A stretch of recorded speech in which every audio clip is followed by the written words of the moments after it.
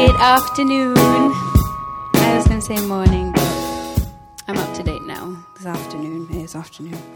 Oh, it's great to be with you guys. It's really fun to be here. The youth are in today, aren't you? Youth are in? Youth, give me a wave. Where are you?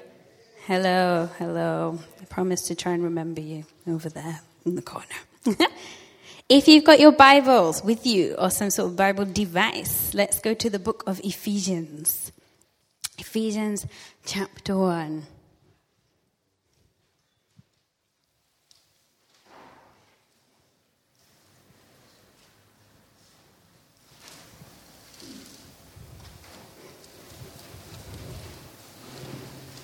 Ephesians chapter 1.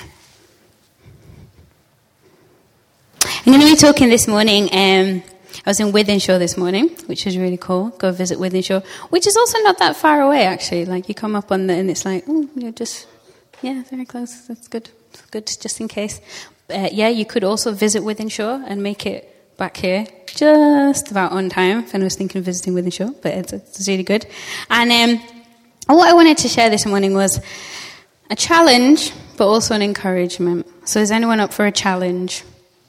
Yeah, you're up for it. See, that's my pre-warning now. You can't come up to me afterwards and say, because you've accepted the challenge. But yeah, just something that's really on my heart, and we'll see how it goes. But an encouragement as well as a challenge in just stirring us up to be all that God has called us to be and to step into the fullness of all that God has got for us. It's amazing that Jesus has made so much available, and we can walk into that and experience fullness of life and fullness together as his people, as we grow together and just read his word and hear what he has to say to us. And so in Ephesians, we hear Paul talking about you've probably heard this a number of times. We can't stop talking about the gospel. The cosmic scope of what Jesus accomplished through his life, his death, his resurrection, his ascension, and him coming back again one day.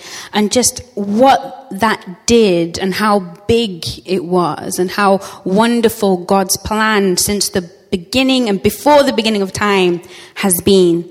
And so we read from verse 3, Blessed be the God and Father of our Lord Jesus Christ, who has blessed us in Christ with every spiritual blessing in the heavenly places, even as he chose us in him before the foundation of the world, that we should be holy and blameless before him.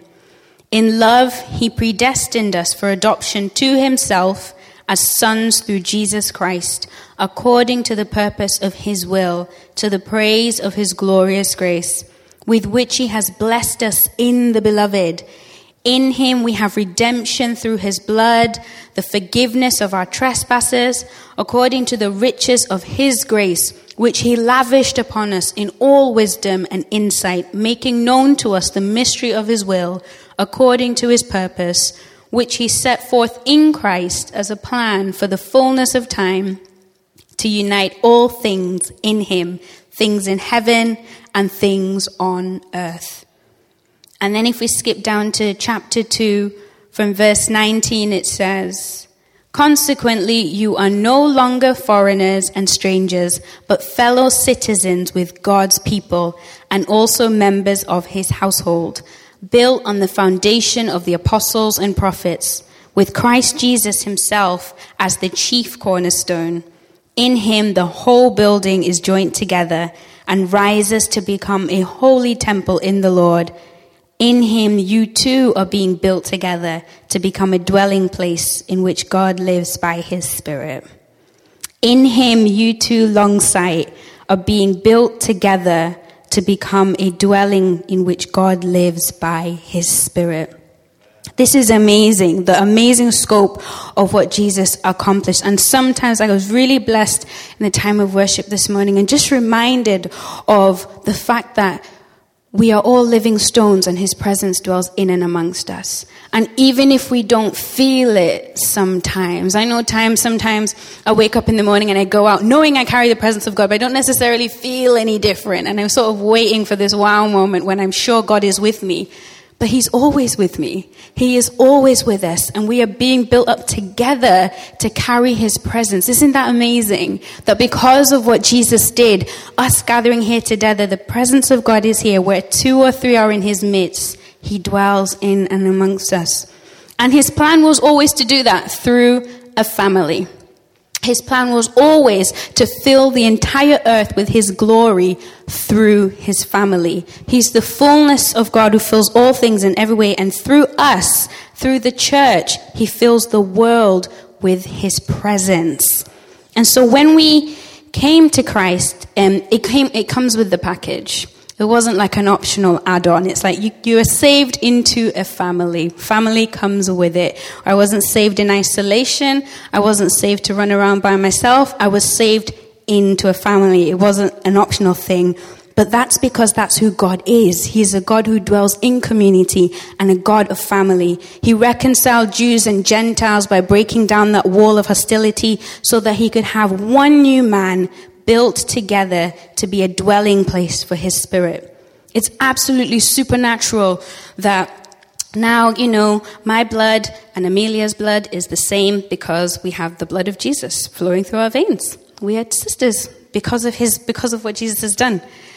Because of what he's done, I can go to another side of the world and find my brothers and sisters. But it's absolutely supernatural. It's not natural at all, but this is what Jesus has accomplished. And this was his plan all along. So because the truth is we are now family, that's who we are. It's a done deal. Jesus did it. He made it all possible. He calls us to live in light of that reality. So you can't pick your brothers and sisters as much as I'm sure some of us would like to trade them back for a better one. But I still have a choice whether or not how I live things out with my brother and my sisters. It's not, if I don't talk to my sister, she's still my sister. But actually, to enjoy the fullness of family life, I need to walk it out. I actually need to behave like we are related. And so in chapter 4, in Ephesians, Paul says this, almost knowing that sometimes we can have a tendency, I guess, to be a bit selfish or stuck in our ways. As a prisoner for the Lord, then I urge you to live a life worthy of the calling you have received, to be completely humble and gentle, be patient, bearing with one another in love, make every effort to keep the unity of the Spirit through the bond of peace. There is one body and one Spirit, just as you were called to one hope when you were called, one Lord, one faith, one baptism, one God and Father of all, who is over all and through all and in all. Another scripture says, where it says to keep the unity of the faith, another version says to maintain the unity. So you've been united in Christ, but now I need you to walk it out and maintain the unity. Now, I don't know about you, but have you ever tried to maintain something by not doing anything to it? I'll give you an example. I always talk about our garden. It's a state at the moment, but bear with me. So have you ever tried to maintain your garden by not doing anything to it? Just like, there's my garden, we're going to maintain it, and just not do anything. Has it worked at work? Anyone tried it? No? Yeah, well, we've tried it. If your aim was to have like a really overgrown, unkempt garden, then well done, you've accomplished it. But obviously, the grass grows, and now we've got like a blanket of, it's really lush and green, but it really shouldn't be that long. It's like a blanket, and things get lost in there. It's quite funny, actually, like trying to find stuff that's lost in the grass. But we don't maintain the garden by just sitting down and letting it be. You ever been for a haircut or got a new hairdo? I remember as a kid sometimes my hair would get done really nicely, and I'd go to bed and kind of sleep with my head hanging off because I didn't want to put it on the pillow because I didn't want it to like get messed up. But that doesn't work. So, if you get a haircut or you do something, it doesn't stay that way. It goes back. So you have to keep on top of it to maintain it. Maintenance takes effort. Even in our relationships. I mean, if you have a friend who moves to a different city, for instance, you can't just not do anything about it, because otherwise your friendship is just going to slowly, move in that direction. I once heard Danny Silk say, if you're not intentionally pursuing connection, you're inevitably pursuing disconnection. Because relationships, by not doing anything, are not maintained. They're either growing closer or they're growing further apart. And it takes some effort on our part. The only thing I can think of that doesn't require anything to be maintained is inertia. Does anyone know what inertia is? Any physics students? So inertia is a physics concept which says if something is in a particular state, it won't change unless an external force is applied. So say, for example, this thing standing here, it won't change unless I apply a force. If something is moving in space, it won't change its trajectory unless another force is applied or enters into an orbit or whatever it is. That is the only thing that is maintained without any effort. Everything else, in order to be maintained, takes something on our part. And so Paul is encouraging us to say, maintain the unity. This is the truth of who you are. I need you to do something in order to walk it out. Otherwise, the fullness of it doesn't just happen on its own. And then in that is why he says, be patient, bear with one another, love one another, because it takes all these things to maintain the unity. One thing I try to maintain, sometimes better than others, is going to the gym. Yes, let's go to the gym. And there's a specific class I really love to do. It's called Body Pump. This is Body Pump. Hopefully, you will see it in a second. There's like people lifting weights. They look very intense and serious. No, it's not there. No. No, that's the unedited one. It's okay. Don't worry. Basically, in Body Pump, you lift weights to like really funky music and you're like going really crazy and it's really cool. And what happens is I go for a class or two every week. And if I miss a class, what happens is I don't just miss a class, my muscle mass starts to wane. So by not going, my muscles don't just this is so funny, my muscles don't just stay the way they are, the muscle mass decreases. So in order to maintain my muscle mass, I have to keep going to Body Pump. And if I miss a week, it's a lot easier to miss the other week. And then the next time I go, it's really, really hard. And so one of the things I try to do is maintain my muscle mass by going to this class. It doesn't happen by not doing anything. Now, because I know it's important to maintain my muscle mass, and it's a priority for me, she says. I haven't been this week, Lord, forgive me. But I work backwards in my schedule. So if I have a class on Wednesday morning, I know that I need to wake up on time, first of all, and I need to have a smoothie because I need energy to go, and if I eat food, I feel sick. So in order to go for Body Pump on Wednesday morning, I had to have made my smoothie on Tuesday night, which means I had to have bought the ingredients at least by Monday, and that happens. If I wait till Wednesday morning to say I really need to go to Body Pump, it doesn't happen because I don't have everything ready. I'm not in the right frame of mind, and so I always work backwards if I'm going to be successful at maintaining that rhythm. And it got me thinking, how much do I work backwards when it comes to gathering with the Lord's people? How much do I think, for instance, I have Connect on Tuesday and we're doing the Talking Jesus course. So if I'm going to show up and I'm going to contribute and I'm going to have a good time, I need to be in the right frame of mind. So I probably need to have done whatever homework I need to have done by Monday. And maybe on Sunday, I need to do my shopping earlier so I've got a bit more time just to prepare in the evening. But you see what I mean? Because if I wait till Tuesday afternoon and I haven't quite prepared myself, it's so much easier to then say, actually, I don't think I'm going to go. I'm not quite in the mood anymore. Because going to the gym for me is such a priority, I work backwards. And I was really challenged to think how much one of the main ways we maintain unity as God's people is to be together. I know the day is so, like we were saying, technology is great. But one thing that comes with technology is this disembodiment of I can relate to you without being there incarnationally. And one of the main ways we maintain unity is by physically being together. Is just being in the same room with one another, talking to one another, rubbing up on each other, and just having time where we are physically together in the same space. And so working backwards to that, it's a real challenge in how we prioritize it. So much so, in the letter to the Hebrews, it says in chapter 10 and verse 24, "Let us consider how to stir one another to love and good works, not neglecting to meet together, as is the habit of some, but encouraging one another, and all the more as you see the day drawing near." Now, this is very, very different to I can't make something every so often because I either have to work or I have responsibilities to family or I have children or whatever it is. Paul was not referring to one-off occasions. He was referring to a habit that had developed. So a habit of doing something, and it becomes repetitive. And a lot of times when we develop not so good habits, it's because of not so good thinking. Habits don't develop in a day. They don't develop in an instant. And every single thing we do, we think about. Now, even every single word I say, before it's come out of my mouth, I've thought about it. It just happens very, very quickly.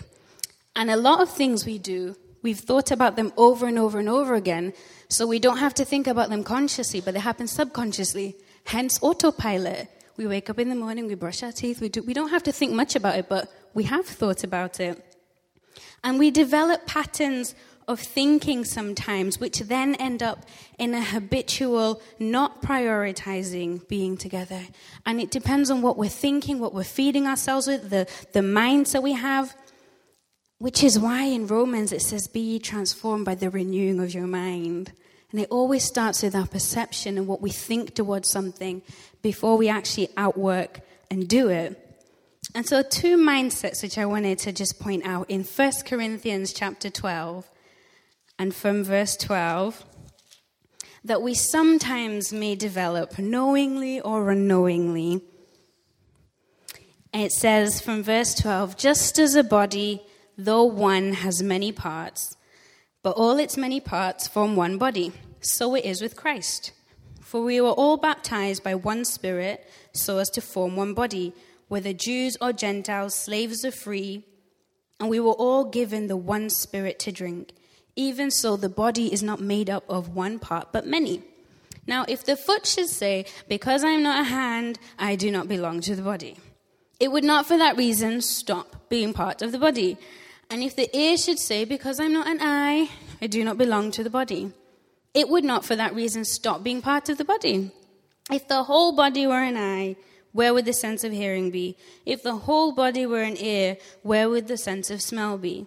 But in fact, God has placed the parts of the body, every one of them, just as he wanted them to be. If they were all one part, where would the body be? As it is, there are many parts, but one body. The eye cannot say to the hand, 'I don't need you,' and the head cannot say to the feet, 'I don't need you.' On the contrary, those parts that seem to be weaker are indispensable, and the parts that we think are less honorable we treat with special honor, and the parts that are unpresentable are treated with special modesty, while our presentable parts need no special treatment, but God has put the body together, giving greater honor to the parts that lacked, so that there should be no division in the body, but that its parts should have equal concern for each other. If one part suffers, every part suffers with it. If one part is honored, every part rejoices with it." You know, I think when we think about the cross and we think about Jesus dying, and yes, when he was on the cross, he was thinking of every single one of us, but the Bible teaches us that he purchased the church with his blood. And so he was thinking of each one of us, but he was also thinking about the body, about each one of us coming together in unity. And that's why he died, so this could be possible. And so sometimes we do allow ourselves to fall into the either, "I'm not needed, if I don't show up, it doesn't make a difference," or "I don't need anyone, I can do this thing all by myself." And those mindsets can creep in, and they cause division in the body because they stop us from being together. I remember when I was a teenager, I decided to join the stewarding team.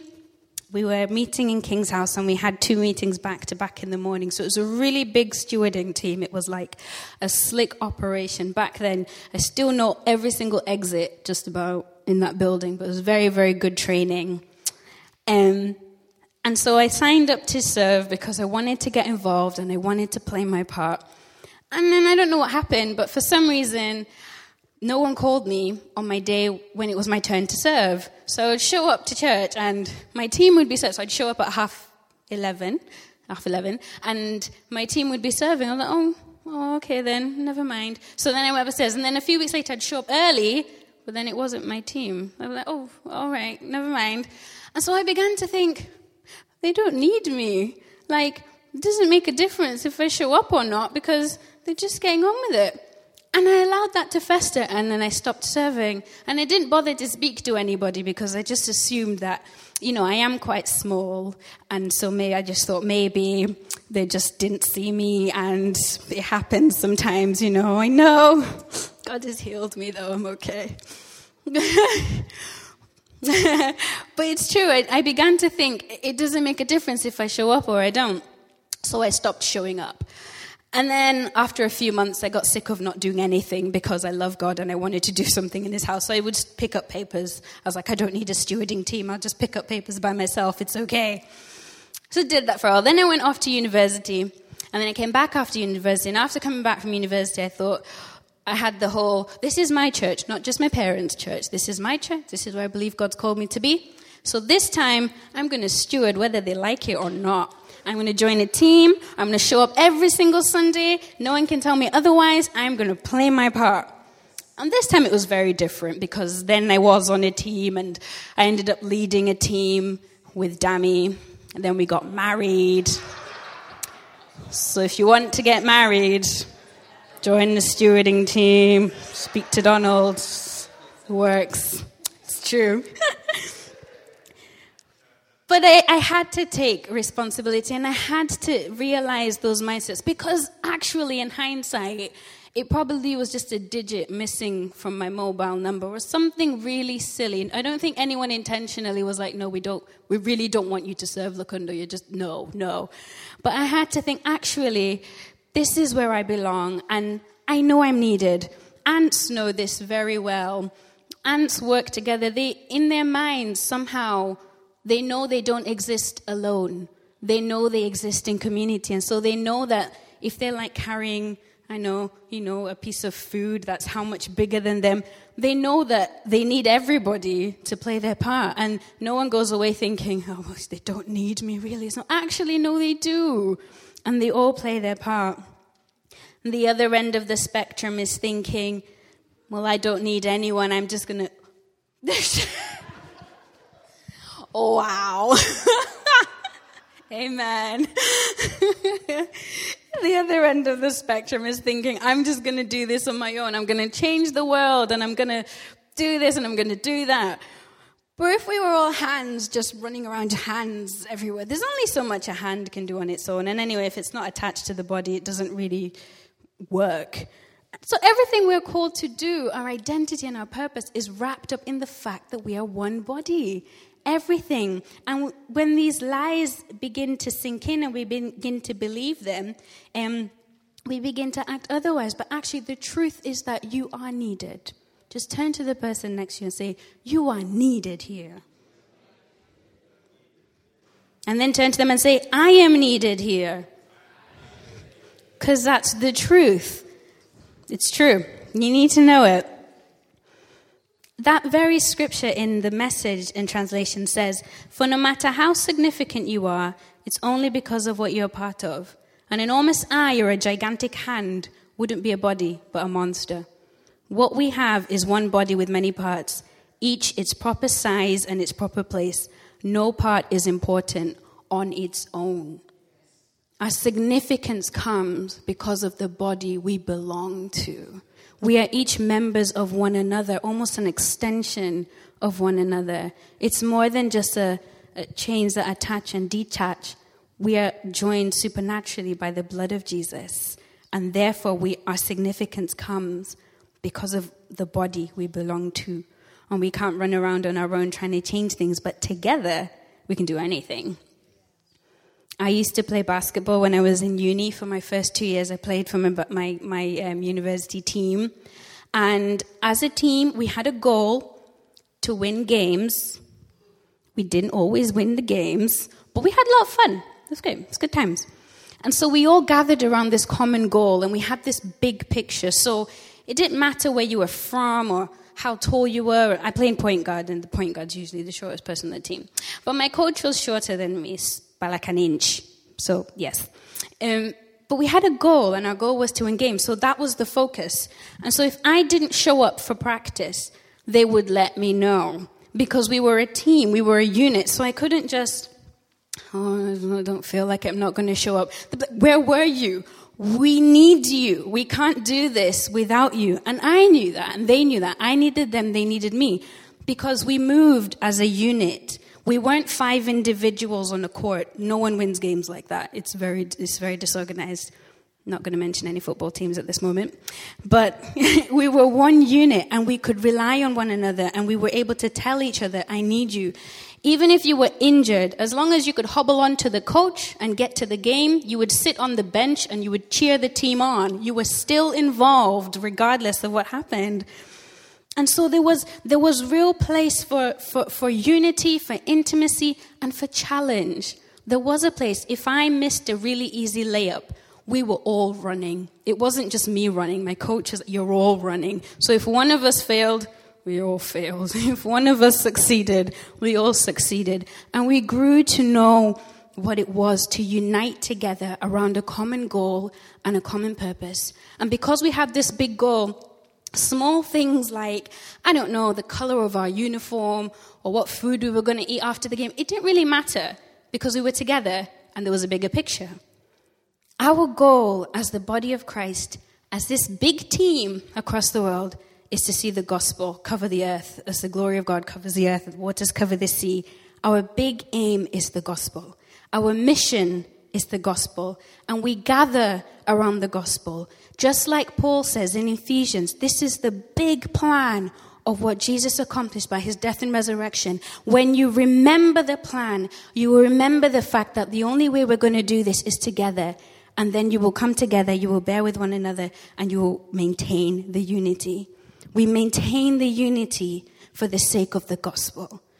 And when we remember the big picture of the gospel, our small preferences and the things we tend to disagree on don't matter as much anymore because there is a much bigger picture of what we unite around. Preferences and times and little things we squabble on. And it's usually when it gets really tough and when things hit, like say a war broke out right now, that's when you sort of remember what's really important. And everything else that's not kind of falls away. The gospel is what is important. And it's the gospel is what we unite around. The gospel is why we each play our part. The gospel is why we prioritize coming together and being together, because we are called to see his kingdom come and his will be done here on this earth. When we think about living radical Christian lives, I don't know about you, but the first thing that comes to my mind is going to a different country or, I don't know, preaching on the streets or just running around laying hands on people, which are all really great things. But sometimes we think living courageously, you usually think of yourself, like just me doing something really bold and brave. But actually, I think radical living also looks like really prioritizing being together. Radical Christian living in a time where we are really busy.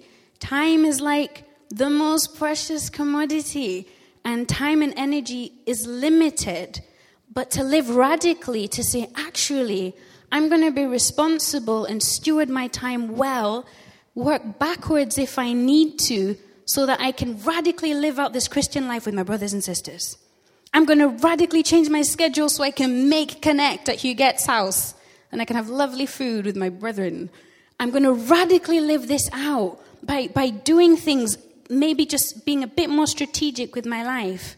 It doesn't always require traveling to China to go to an underground church to live radically, even though that's really good.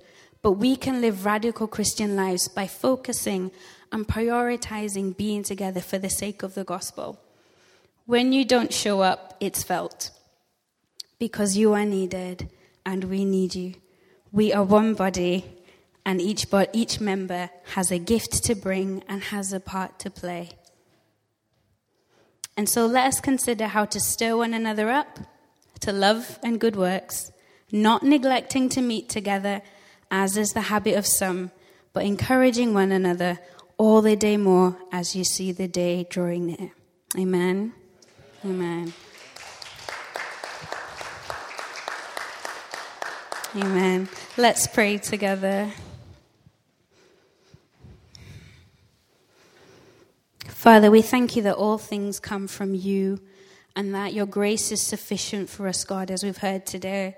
Father, we thank you for what you've done in dying for us on the cross, Jesus, and shedding your blood so that we could be one, so that we could be born again into your family, so that we could have eternal life, and so we could live life to the fullness, so we can be a part in your great plan of restoring everything to yourself, of uniting all things in heaven and on earth to yourself, God. And I thank you that we get to do that as family, that you haven't called us to do that as individuals, but you've called us to do it as a unit. And so, God, I pray that you would help us in our mindset to begin to think of ourselves as a unit, to begin to think of ourselves as one, as no part indispensable, Jesus. But God, that you'd give us the grace to prioritize, that you'd give us the strength where we need to make changes, God, and that you'd also just help us because there's so many different situations that we're in, oh God, and there are times when we can't make things, and there are times when schedules are just crazy.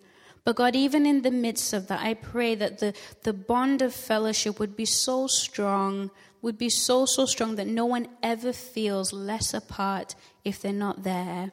But Father, that we would continue to draw one another in, and that we would continue to spur one another on to good works, God, that we would spur one another on to be together, Jesus. And I pray that as we intentionally come together in unity, there you command a blessing. There you command the anointing, God. And there, God, you will bring to life so much more, Jesus, than we've ever seen. And we thank you that that is your will, that is your plan and your purpose. So Holy Spirit, help us, as we know we can't do it in our own strength, God. Help us where we need help, and help us to help one another.